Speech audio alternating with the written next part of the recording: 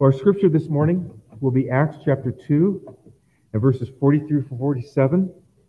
I'll actually begin reading at verse 37, but our text for preaching will be 42 to 47. And as you turn there, you're going to hear, as I read the scripture, about the church which has just emerged from the womb, if you will, a vibrant church. It's just been birthed, and it's full of wonder at the new breath that it has in its lungs.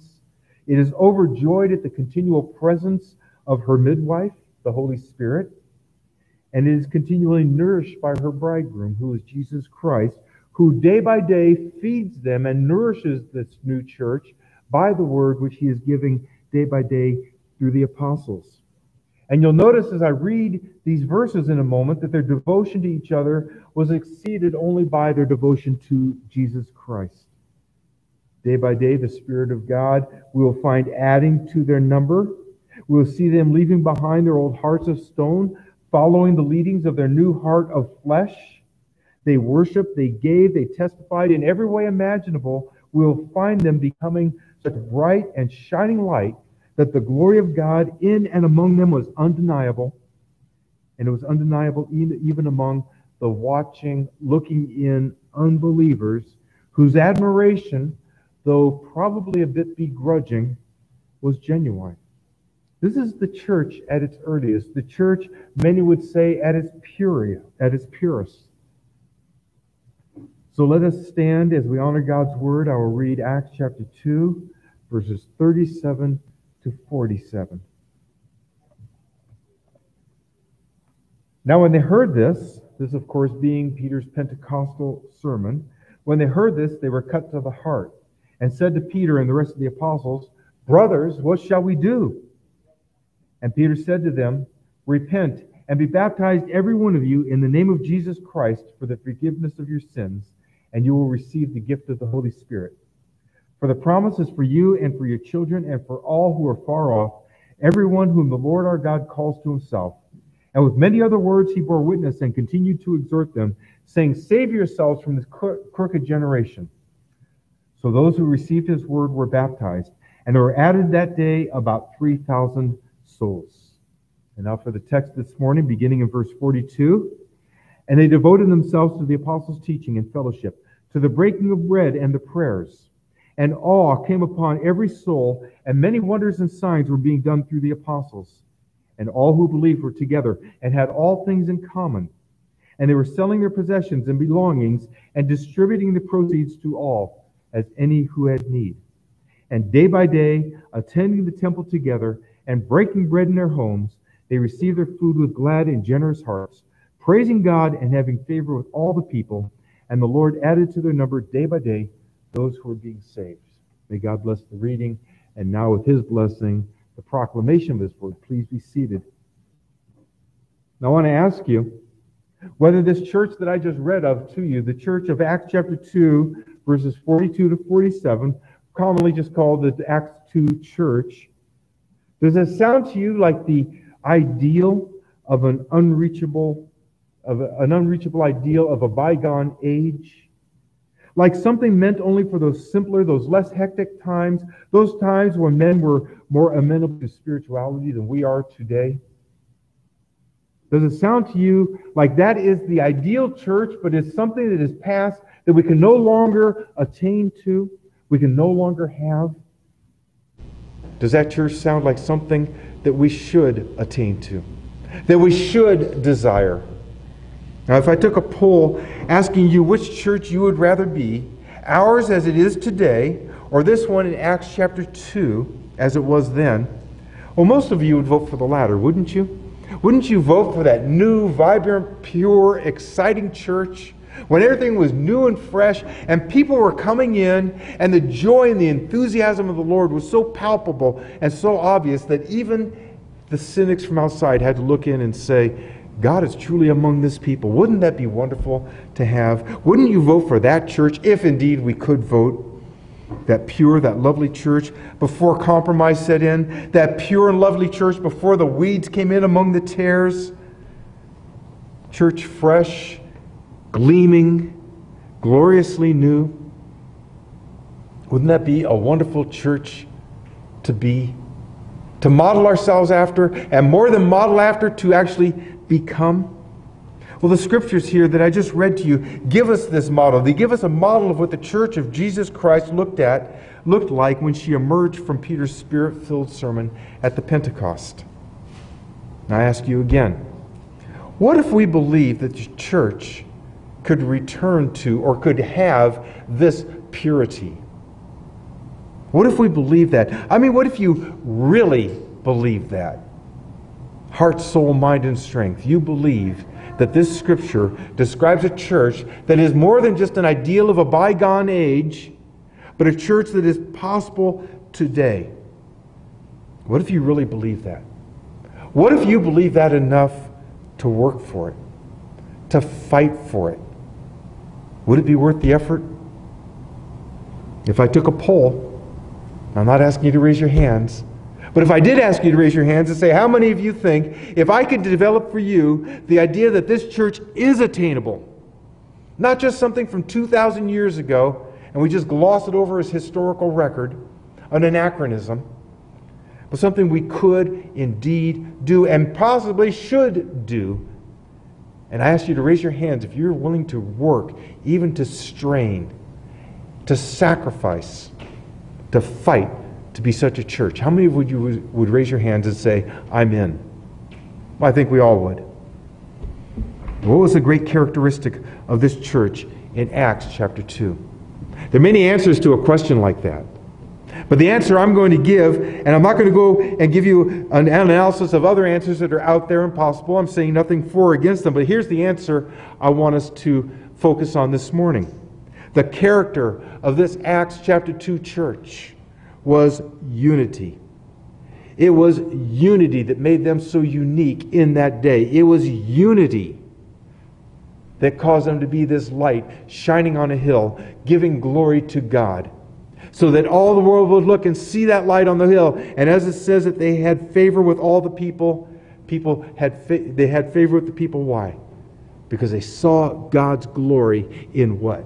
In their unity, in their coming together, in their practice of worshiping together as a body and calling out the praises of Jesus Christ, their Savior. The character of this church was unity. The gospel of peace, which God brings unity to men. We have unity because Jesus Christ won it for us and He gave it to us. And you need to appreciate our unity as a God-given gift. It is something worth having. It is something worth striving for. It is something worth constantly improving.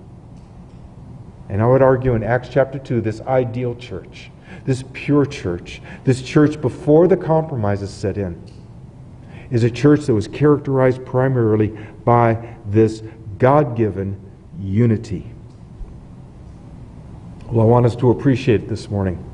I want us to appreciate it enough that when I say amen at the end of this message, we're all together and we're all saying, this is something worth striving for, something worth straining for, something worth working for, and something worth maybe even fighting for. I want us to appreciate it. I want us to appreciate what this church in Acts chapter 2 really was. And what it says about what the church today can be. How do we do this? How do we appreciate it? Well, first I'm going to come off the text a bit. And I'm going to take us way back in history because I want you to understand what it is that the church represents in so many ways. And I'm only going to pick one of those many ways. It's a manifold church. There are many things we could talk about. This one I want to bring us back to is Genesis 11. We'll go back there, and there we're going to see one of the major acts of God's judgments that in the church is finally resolved. And we need this because if the prevailing characteristic of the church is our unity, then Genesis 11 explains why this can only be brought about by God. That's first. And then we're going to appreciate this simply by going through these verses and understanding the original pattern of the church. What does the divine text tell us about this church? How is it described? And what can we extract from that? And that will take us back to Acts chapter 2, 42 through 47, which is our text, where the church is described along with the reaction of the watching world. And third and finally, and perhaps most importantly, and not absent from any of the other preaching, but what we will focus third on and last upon from these same verses is our total reliance upon God's Holy Spirit to accomplish anything of any value in His eyes. So Genesis 11, so we understand what is actually being reversed in the church. Then we will go through our verses point by point to see what they tell us, how it describes the church to us, and then we will close by looking at God's Holy Spirit as the only way we can do anything of any eternal value. So only God brings true unity to the church. If we enjoy any unity at all, we have to accept it as a divine gift of God. Only God can do this. And if we ask why, if the question is, why can only God do this? Don't men come together for all kinds of things? We're talking about true unity. We're talking about unity that God is pleased with, and only He can bring this about. And that's because God is the reason that man became disunified in the first place. It is God who decreed that men should part company with each other. It is God who decreed it, therefore only God can abrogate His decree and bring men back together. The church's unity is a reversal of one of the major judgments that God ever made. And for this you can turn to Genesis chapter 11. In Genesis 11, I'll read verses 1 through 9. This is very familiar to many of us. This is the story of Babel. This is where men came together for one purpose. God saw it and disperses them. Let's read these verses. Beginning at verse 1. Now the whole earth had one language and the same words. And as people migrated from the east, they found a plain in the land of Shinar and settled there. And they said to one another, "Come, let us make bricks and burn them thoroughly." And they had brick for stone and bitumen for mortar. Then they said, "Come, let us build ourselves a city and a tower with its top in the heavens, and let us make a name for ourselves, lest we be dispersed over the face of the whole earth." Now, interesting, we can stop for even a moment.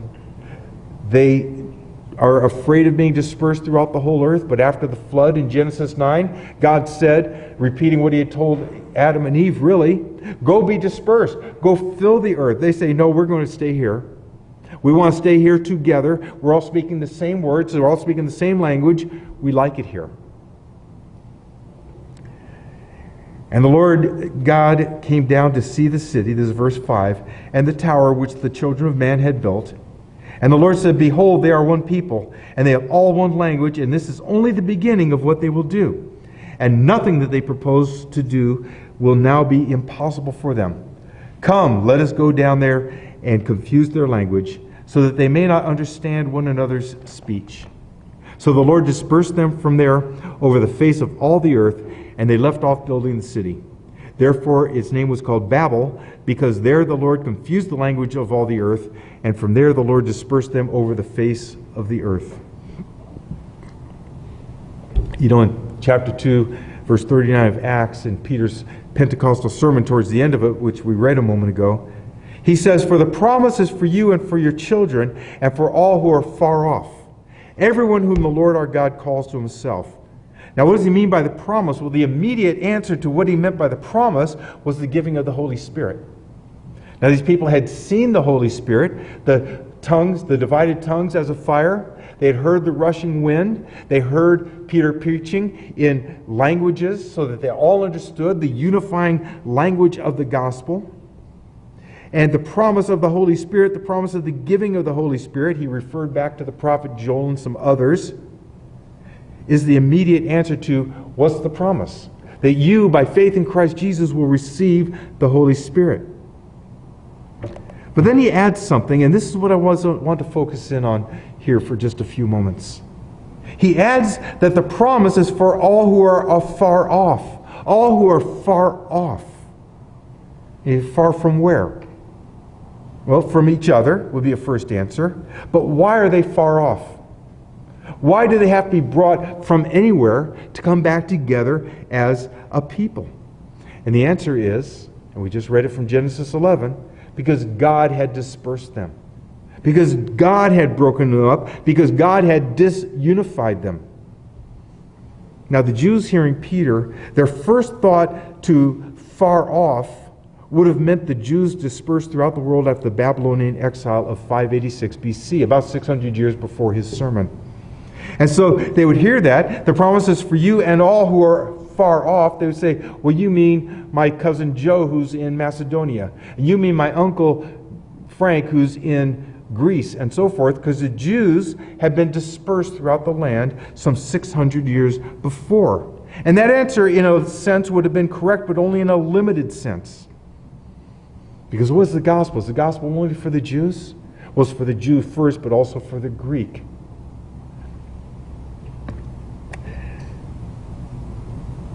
In Acts chapter 8, the gospel goes out to Samaria. So it goes away from Jerusalem and expands into Samaria. And soon thereafter, it goes to Ethiopia through Candace's servant, that Ethiopian eunuch. And in Acts chapter 10, the gospel goes to the Gentiles when Peter goes to the Roman centurion Cornelius and brings the gospel to him, and his household is converted. And on it goes and expands and grows until all the world hears the gospel, the unifying language of the Lord Jesus Christ. The church brings it to its fold, men and women and children from different peoples and different lands and different tribes and tongues. Revelation chapter 14, verse 6, it says that the gospel goes to every nation and tribe and language and people. And Jesus said the same thing when he said, go therefore and make disciples of all Jewish dispersed peoples. No, of all nations. Every kindred, every tribe, every tongue. So it's far beyond just the dispersed Jews, what we call the diaspora. It includes them, but it goes so far beyond. It is all humanity, and this is why we started with Genesis 11, to appreciate what has come together here. The gospel is the power of God for salvation, as Romans 1:16, to the Jew first and also to the Greek. Now, as far as I know, there's only one person in this church who was born of Jewish blood and raised that way, and that's me. But our coming together, our mutual love and care for each other because of our faith in the one Lord Jesus Christ is a fulfillment of this reversal. That's not just for the Jew, it's for everyone. It's for anyone who will hear the gospel of the Lord Jesus Christ and put their faith and their trust in Him. You see, the judgment of God at Babel was reversed at Pentecost. There's only one truly unifying language, and that is the gospel, and is reversed there when the church is birthed by Peter's sermon there at Pentecost. When God came down and He saw men striving together, unified in their purpose to be His equal, He drove them away. He drove them away from each other. Centuries later, God came down again. But God came down in the person of the Lord Jesus Christ. In Him the Word became flesh and dwelt among us, and we saw His glory. When God came down and He saw men striving to be like God, He broke them apart. He gave them different languages. He says, you're going to speak this and you're going to speak that. And soon men went to gather together with those who spoke the same words. And then they drew up their borders against others who spoke different words and became enemies with each other, which is far better than being enemies of God. But this is what is reversed in the gospel. And the fulfillment of that reversal is here in this church in Acts chapter 2, and is here in this church today, 20 centuries later. God, still by His Spirit, by the unifying language of the gospel of His forgiveness of sins in Jesus Christ, is drawing men back from Babel and to His Son. So the church that Jesus founded and is still building is the place where God can truly and rightly be worshipped by people who come from every background. Babel being completely reversed by what we have here. Only here is Babel reversed. Only here in Christ is true unity found. Unity founded on one Lord, who is Jesus Christ, on one faith, one baptism, one God, and Father of all, who is over all and through all and in all. Only here do men and women worship in spirit and truth. Only the church of Jesus Christ, populated by we who are called from far off, Only here is that good and pleasant dwelling together that pleases God and brings honor to His Son, Jesus. So do you see that here at this church? Do you see this kind of beautiful, pure, loving, Christ-honoring unity? Perhaps like they had in Acts chapter 2 when the church was first born? Well, it's here. It may be a bit hidden, especially compared to the beautiful picture we have of the Acts 2 church, but it is here. Our unity may be a penlight piercing through a thick fog, but it's still there. And it's here because it's not something we accomplished. It's not something I can give to you, neither can Pastor Owens. And it's not something you can bring, it's something that Christ has accomplished. It's a great gift, one to be cherished, one to be nurtured, one to be grown. Not something we did, Jesus did it by the cross. Unity is something we have. We just need to uncover it. We just need to bring back and buff up what we have so it lusters, so it shines the way it did in Acts chapter 2. If Acts chapter 2 is indeed something that you would have raised your hand and say, yes, I vote for that, let's do that. You know, many years ago when my dad was a few days away from passing away, I was cleaning the garage. We turned around on vacation. We were out in Yellowstone. Called my mother. She said, you better come. So we came. My dad had about a week left. And one of the things I did just to keep busy when I was there was cleaned up his garage. My dad was not known for having nice tools, just a lot of tools. He bought lousy tools, honestly. And he bought them at flea markets, not because he was cheap, but because he liked talking to people. And he would just buy the stuff. And all the sockets were rounded and they couldn't grab any nuts. And his screwdrivers were always chipped and they couldn't turn any screws. And so I'm just tossing this stuff. And I'm weeping because I know my dad's going to pass pretty soon. And while I'm doing this, I found on the floor, of all things, a two-bladed, Schrade Uncle Henry knife. About 4-inch blades. And I'm about ready to toss it right away because it's my dad's tool. And he bought it at a flea market, so I know it's not going to be worth keeping. But, well, I kind of like knives, so I stopped and I opened. A little hard to open the blade, but it opened.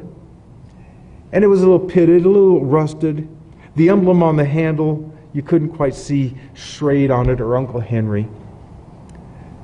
And honestly, you could have given it to a child to play with without any loss of conscience because it wasn't going to do anybody any harm. But I kept it, and I have it now. And I buffed it up, and I cleaned it up, and I got all the pits off of it, and it's been many hours meeting Mr. Arkansas Sharpening Stone. But the point is, when I first picked it up, it was still a knife. It couldn't function the way a knife is supposed to function quite, but it was still a knife. And I tell you this morning that this church today, even if we don't have a luster, gleaming unity like that church of Acts 2, which we so pine for so often, we're still a church. We are a proper church. And a church that with the hard work, with getting the blade onto the Arkansas stone and putting the right oil on, working with patience and diligence, can give Christ Jesus all the more glory and be all the more like this church in Acts chapter 2. And the first way we begin to restore that luster is to appreciate where our unity came from. It came all the way back from Babel in Genesis chapter 11 when God dispersed men because of their unity together to insult Him, really, to be like Him. And in the gospel, brings us back together. All these nations, all these people who He dispersed, He now, by faith in His Son Jesus Christ, brings back. And this is the way we work that old knife and get it functioning the way it should, like the Acts chapter 2 church. So again to our passage, to Acts chapter 2. Now that we've covered Genesis 11 and seen God bring back together whom He had dispersed, I want to read the whole passage again from verse 42. And they devoted themselves to the apostles' teaching and fellowship, to the breaking of bread and the prayers. And awe came upon every soul, and many wonders and signs were being done through the apostles. And all who believed were together and had all things in common. And they were selling their possessions and belongings and distributing the proceeds to all as any had need. And day by day, attending the temple together and breaking bread in their homes, they received their food with glad and generous hearts, praising God and having favor with all the people. And the Lord added to their number day by day those who were being saved. So what do we have here in this description of the first iteration of the church? The church when it was first born. Some read this and conclude something like this, that the church therefore must meet in homes. How do we get back to being that Acts chapter 2 church? Why we meet in homes? Because in verse 46, they met in their homes. But brethren, this is narrative and describes what took place. Now, biblical narrative can carry doctrine, but it doesn't usually. Usually it simply tells us what happened, and that's here in Acts chapter 2. Telling us what happened, telling us what things were like. But that said, the language here does lend itself to seeing a model for the church. Not a model of where they met, but how they met. Not a model of the place they went to, the homes, but the spirit that they brought with them when they went. It's a pattern for that very primitive church. And we're going to have the unity described here in Acts chapter 2, the unity that pleases God, the unity intended by God in Christ's cross. We need to see something that they had in their church life. They were consistent. They were consistent in their worship of God. They were consistent in their fellowship together. They were consistent in their unity. Now, how do we say that? We say that because the verbs that Luke uses here are what we call imperfects. And it doesn't mean that they're bad verbs or that they're less good than any other verb. It means it denotes an action that doesn't come to an end. It denotes a past action, this is history, that doesn't come to an end. It's continual. It's their practice. It's their habit to do these things. Verse 42, they devoted, that's your first imperfect, consistently, habitually, constantly devoted themselves to something, to the apostles' teaching and the fellowship, to the breaking of the bread and the prayers. So what do we have here? Out of contagious love for Christ, out of joy in the salvation that He gave them, they just couldn't get enough. They were there because they loved the Lord and knew Him to be present where His people gathered and worshiped. As Jesus said, where 2 or 3 are gathered in my name, there I am among them. Now, a friend of mine had an ex-pastor as a member of his church who would preach fairly often for him. And it seemed wherever this gentleman was, and I liked him a lot, but wherever he was in Scripture, he had a single application. Therefore, you better not miss a church meeting. Now, he could be preaching about Aaron's robes, Genesis 1:1, or he could be in one of the doctrinal sections of Romans, and he would always seem to come around with this application. He had this way of waving his finger. Therefore, you better not miss any of the church's meetings. Now, how that derived from such a variety of biblical passages is beyond our scope this morning, and I love this man. But sometimes people seem so dull to the things of the Lord, which are taught and encouraged in the meetings of the church. Sometimes people seem so inured to them that a pastor just becomes desperate to find ways to get people there. Now, I'm not going to bark out some legalistic order to you. I mean, our church covenant does speak of attending the meetings of the church.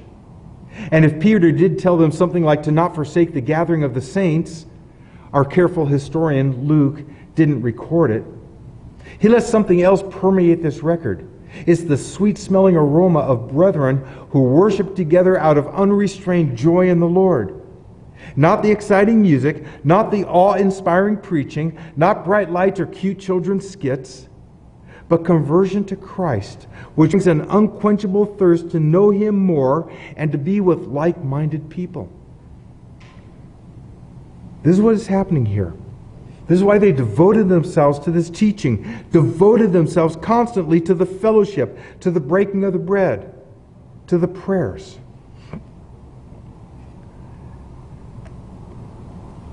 After those imperfect verbs and this continual practice, there's something else here we need to see, and that's all the thes. How many times the word the comes up here? You see, they weren't attending some amorphous organization. They had no purpose. They devoted themselves to certain things. That they devoted themselves, that imperfect verb, that constancy, relates to these things. The apostles' teaching, emphasis mine, what we would today call the Scriptures. The fellowship, not some casual or ad hoc gathering, but the fellowship created by the Word of God, attended by the Spirit's power. The breaking of the bread. Now, by the article, by the word the, Luke is making it clear he means something other than sandwiches and soda. He means the Lord's table, the breaking of the bread. Something celebrated even then. And the prayers, again, prayers offered up by the assembled church. Very specific, very definite things. This was their consistent and continual habit and practice. You know, human organizations tend to lose their direction over time. The initial enthusiasm for the fresh vision that first carried them along sort of wanes. The Boy Scouts lasted a long time before this happened to them, but it did recently happen. And recent compromises came about from this loss of vision, and now they're practically defunct. And we can think of many other organizations that have had this thing happen to them, where they start out with all this energy and all this direction, and people are all excited. And soon, the succeeding generation says, oh, if only you had been there then. Because that was when it was really cool. That was when it was really exciting. The church should be, the church must be different from that. See, we're an organization like others. We're populated by people like others. But that's where the similarity ends. Listen, verse 43 says, and awe came, and again an imperfect verb, came constantly, regularly, came upon every soul, and many wonders and signs are being done, again constantly, through the apostles. What does that tell us about the church? The church is a place of awe, because here the wonder of God's presence is experienced. It's a place of awe. It's an overused word today. Oh, that's awesome. And we hear it so much that awesome doesn't mean awesome anymore. It means mundane and regular, and everybody's got to be awesome. But here, everybody's filled with awe, as the word really means. Amazement and reverence for God. They were continually awestruck. The signs and wonders of the apostles are of a time gone by, and I'm going to let it rest there. They authenticated the apostles as the Lord's true emissaries. They were necessary then in a way that they are not today.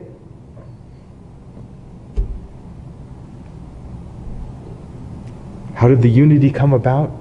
Well, God gave it to them by reversing Babel.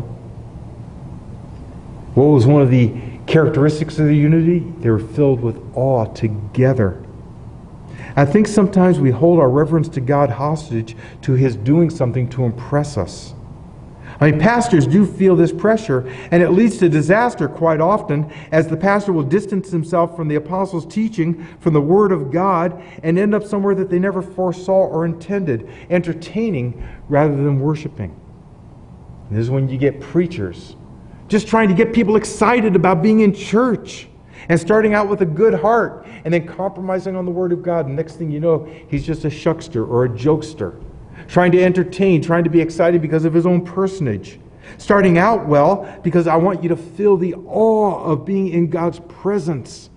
And I don't sense that you have it. I'm not speaking for me in relation to you, my mythical pastor, my hypothetical pastor, who then goes down this road of compromise in order to gain the awe. Where does awe come from? Well, it comes from faith in Jesus Christ. It comes from appreciating what He on the cross did to save you. But where does awe come in to the church? You know, Psalm 22, verse 23 says, you who fear the Lord, praise Him. Do you fear the Lord? Praise Him. All you offspring of Jacob. We say children of Abraham, true children of Abraham by faith in Jesus. All you offspring of Jacob, glorify Him and stand in awe of Him. All you offspring of Israel, all you people of faith, all you who believe in the Lord Jesus Christ. Stand in awe of him. Malachi 2:5 speaks of how Israel once stood in awe of God's name. How does it wane and fade away? If you ever knew this kind of awe and reverence for God, how does it fade away? Like that knife sitting on the floor in your dad's garage, slowly getting a patina of rust and pits in the blades. I think of the gravediggers in Hamlet. They're singing those happy tunes during their sad task. And like them, we just sort of get used to things. You forget the joy of your salvation. You forget the wonder you knew when God first opened your eyes to salvation in His Son, Jesus Christ. It's like, ho-hum, another Sunday, here we go. La-di-da, another meeting of the saints, let's do it. Yawn. Just another morning in the presence of God, worshiping His Son, Jesus, in the power of His Spirit. Nice, comfortable, mundane routine. We forget what a wonderful thing it is to be friends of God by faith in His Son, Jesus Christ. Where does awe come from? This awe that filled this church, they were continually filled with awe. It comes from you. It's really your job to be filled with awe. Not because of me, not because of Pastor Owens, not because of the music being exciting or the building being glamorous, but because Jesus Christ is here by His Spirit. You need to bring the awe with you. Not something we give you when you arrive on Sunday, like when we check your temperature and see if you can come in. We have a little scan, say, oh, you have awe, come on in. No, you got to go home, pick up your awe and bring it back with you. No, it's not something we give you. It's something you add. Awe-filled Christians make for an awe-inspiring church. A unified church. Verses 44 and 45 tell us that their reverence for God led to their devotion to each other. As I said to the beginning, the only thing that exceeded their devotion and love for each other was their devotion and love for Jesus Christ. And their devotion and love for Jesus Christ led to their devotion and love for each other. So it's this expanding circle. All who believed were together and had all things in common. Again, imperfect verbs, this continual practice. And they were selling their possessions and belongings and distributing the proceeds to all, as many as had need. Now, it may have been in Peter's many other words, but Luke doesn't tell us exactly why they held all things in common. So we can engage in just a little bit of speculation, and I would say that speculation is easily answered. The Holy Spirit is the reason they held all things in common. It was He who first showed Himself in the tongues as of fire and that mighty rushing wind that caught their attention. He, the Holy Spirit, who loosened Peter's tongue and brought a new unity among men by reversing their confounded language into the gospel of peace with God by faith in Christ. See, at one time men united against God, and here they unite in God. Where men once stood for their own good, here they're concerned with each other's good. Here they follow in the Savior's footsteps, and they look out not only for their own interests, but the interests of others. The Philippians would be told this in chapter 2, verse 4 of Paul's letter to them. Here it was a spontaneous outburst of their joy in the Lord and their common salvation in Christ Jesus.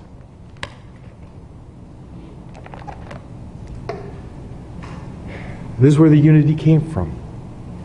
Joy in the Lord and coming together in common reverence for God. All were filled with awe, which is something you bring, if indeed you have this awe for God in Christ Jesus. Do you know Christ? He is awe-inspiring. By faith in Christ, do you know His Father, God the Father? Because it's an awesome thing He did in sending His Son, God the Son, the eternal Son, who never was not, and sending Him, the perfect and sinless and spotless Lamb of God, to walk this earth in the form of sinful flesh and to be like us. Is that not awe-inspiring? Does that not give you a reverence that should attach to the other reverences within this place and the other believers who feel the same way about the Lord Jesus Christ? And should it not circle up into this great worship of God and this unity of heart we have together as we worship the one true and living God in this way? And finally, this unity has to extend beyond the confines of the church. And day by day, verse 46, attending the temple together and breaking bread in their homes, they received their food with glad and generous hearts, praising God and having favor with all the people. Now the meetings in verse 42 were formal and purposeful. This is informal. This is not the breaking of the bread. This is just breaking bread together. Having a meal together is simple hospitality. It's the desire for the company of fellow believers for the sake of the company of fellow believers. And there's something very important here in the order of things. That they were seen in the temple. They wouldn't go on for long. The temple would soon be destroyed in 70 AD. The distinctions that the Christians had over and against the Jewish religion would soon separate them from the old traditions. But Luke adds here, then how they met in their homes with glad and generous hearts. So breaking bread here is simply having meals together. No specifying the bread. What does this mean? Again, it's about the unity that God gives us.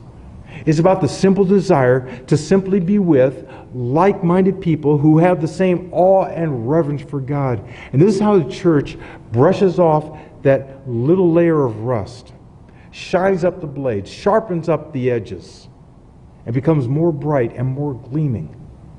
This is what the world looks at and sees.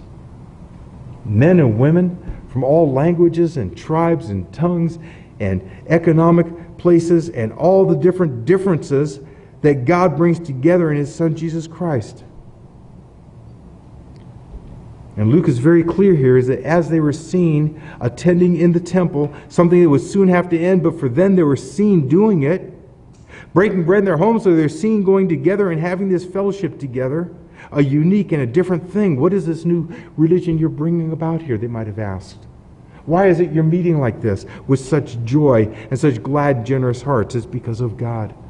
It's because of God, and the looking world sees in, and they had favor with all people. I would argue a begrudging favor. Like, oh boy, they're not quite like the rest of us, but these people really believe what they're doing. These people really do what they say they're going to do. After all of that is when Luke writes about the favor they had with everyone. So why would this watching world admire them for what they were doing? Well, Luke doesn't tell us exactly, but we know from the Gospels that the religious leaders lorded it over the people, as Jesus said in Matthew 20:25. In John chapter 9, verse 34, the religious leaders cast out a man for his audacity in defending Jesus, using the Scriptures to make his case. In John chapter 7, verse 49, the religious leaders call the people accursed. And now here they see this group of Jews, the first converts being all Jews, not yet broken away from the temple, having open and joyful communion together. They're devoid of class distinctions. Did they have a leader? They had Peter, the apostle. Was he the priest over them? No, he was one of them. He was simply the pastor, not lording it over them in any way. This is what they were seeing. Their pastors were the apostles, who, far from being over and above them, knew that they too were sinners in need of grace.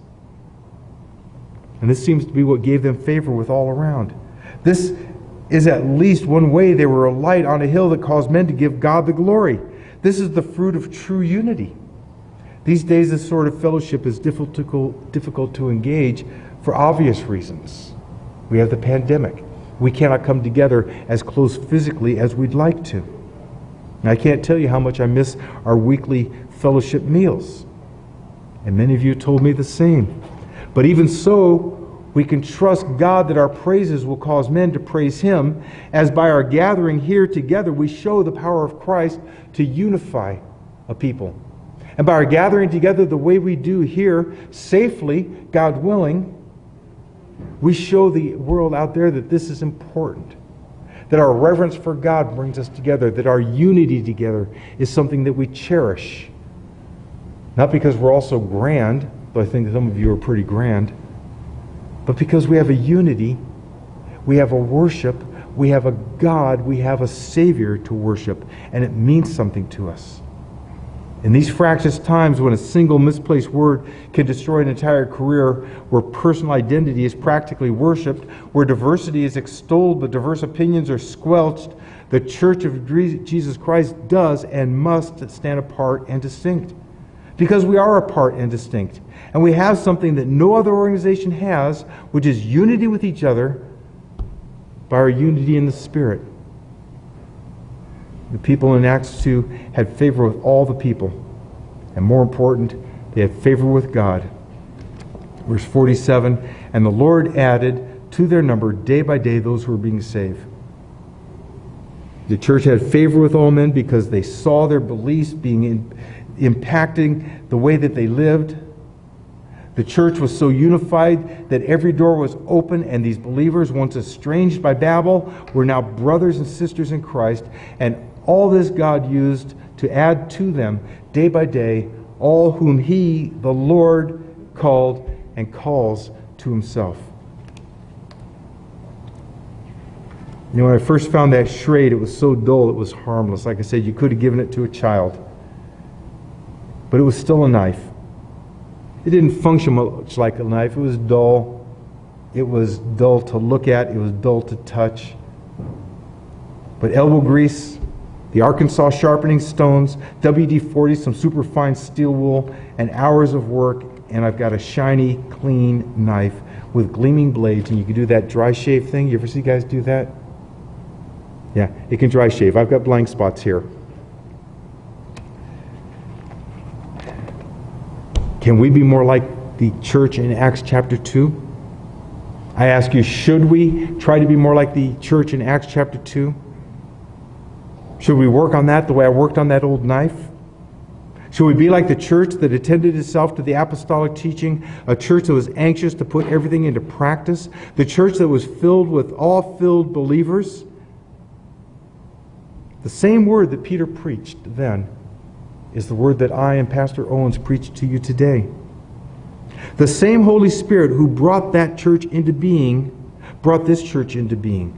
And that same Holy Spirit who draws men to Himself into the church is working today as He did then, for Jesus Christ is the same yesterday, today, and forever. Do you want the Acts 2 church? Do you want that purity? Do you want to be that gleaming light on a hill that men can see? And even if it's begrudging, have to admit that God is truly among this people and give Him the glory? Unless it's a different Word of God, unless it is a different Holy Spirit among us than it was then, these things are not only desirable, they're possible. Are you willing to work for that? Are you willing to strain for that with us? Our sharpening stone is the Scripture, and the Holy Spirit is using it to smooth out our pits and our burrs. God willing, as we meet with awe and reverence, as you bring your awe and reverence into us, united in Christ Jesus our Lord, we will show forth His glories, and God will be pleased to add to us in number and in the knowledge of our Lord Jesus Christ and in our unity. Amen. Heavenly Father, thank you again for the day that you've given us, for allowing us again to meet here in this place and to have your word always before us. I pray, Father, you would conform us to the image of your Son Jesus, that you would form this church to be the church that would please you the most. In all things receive all the glory and the praise, the reverence and the awe from us. In Jesus' name, amen.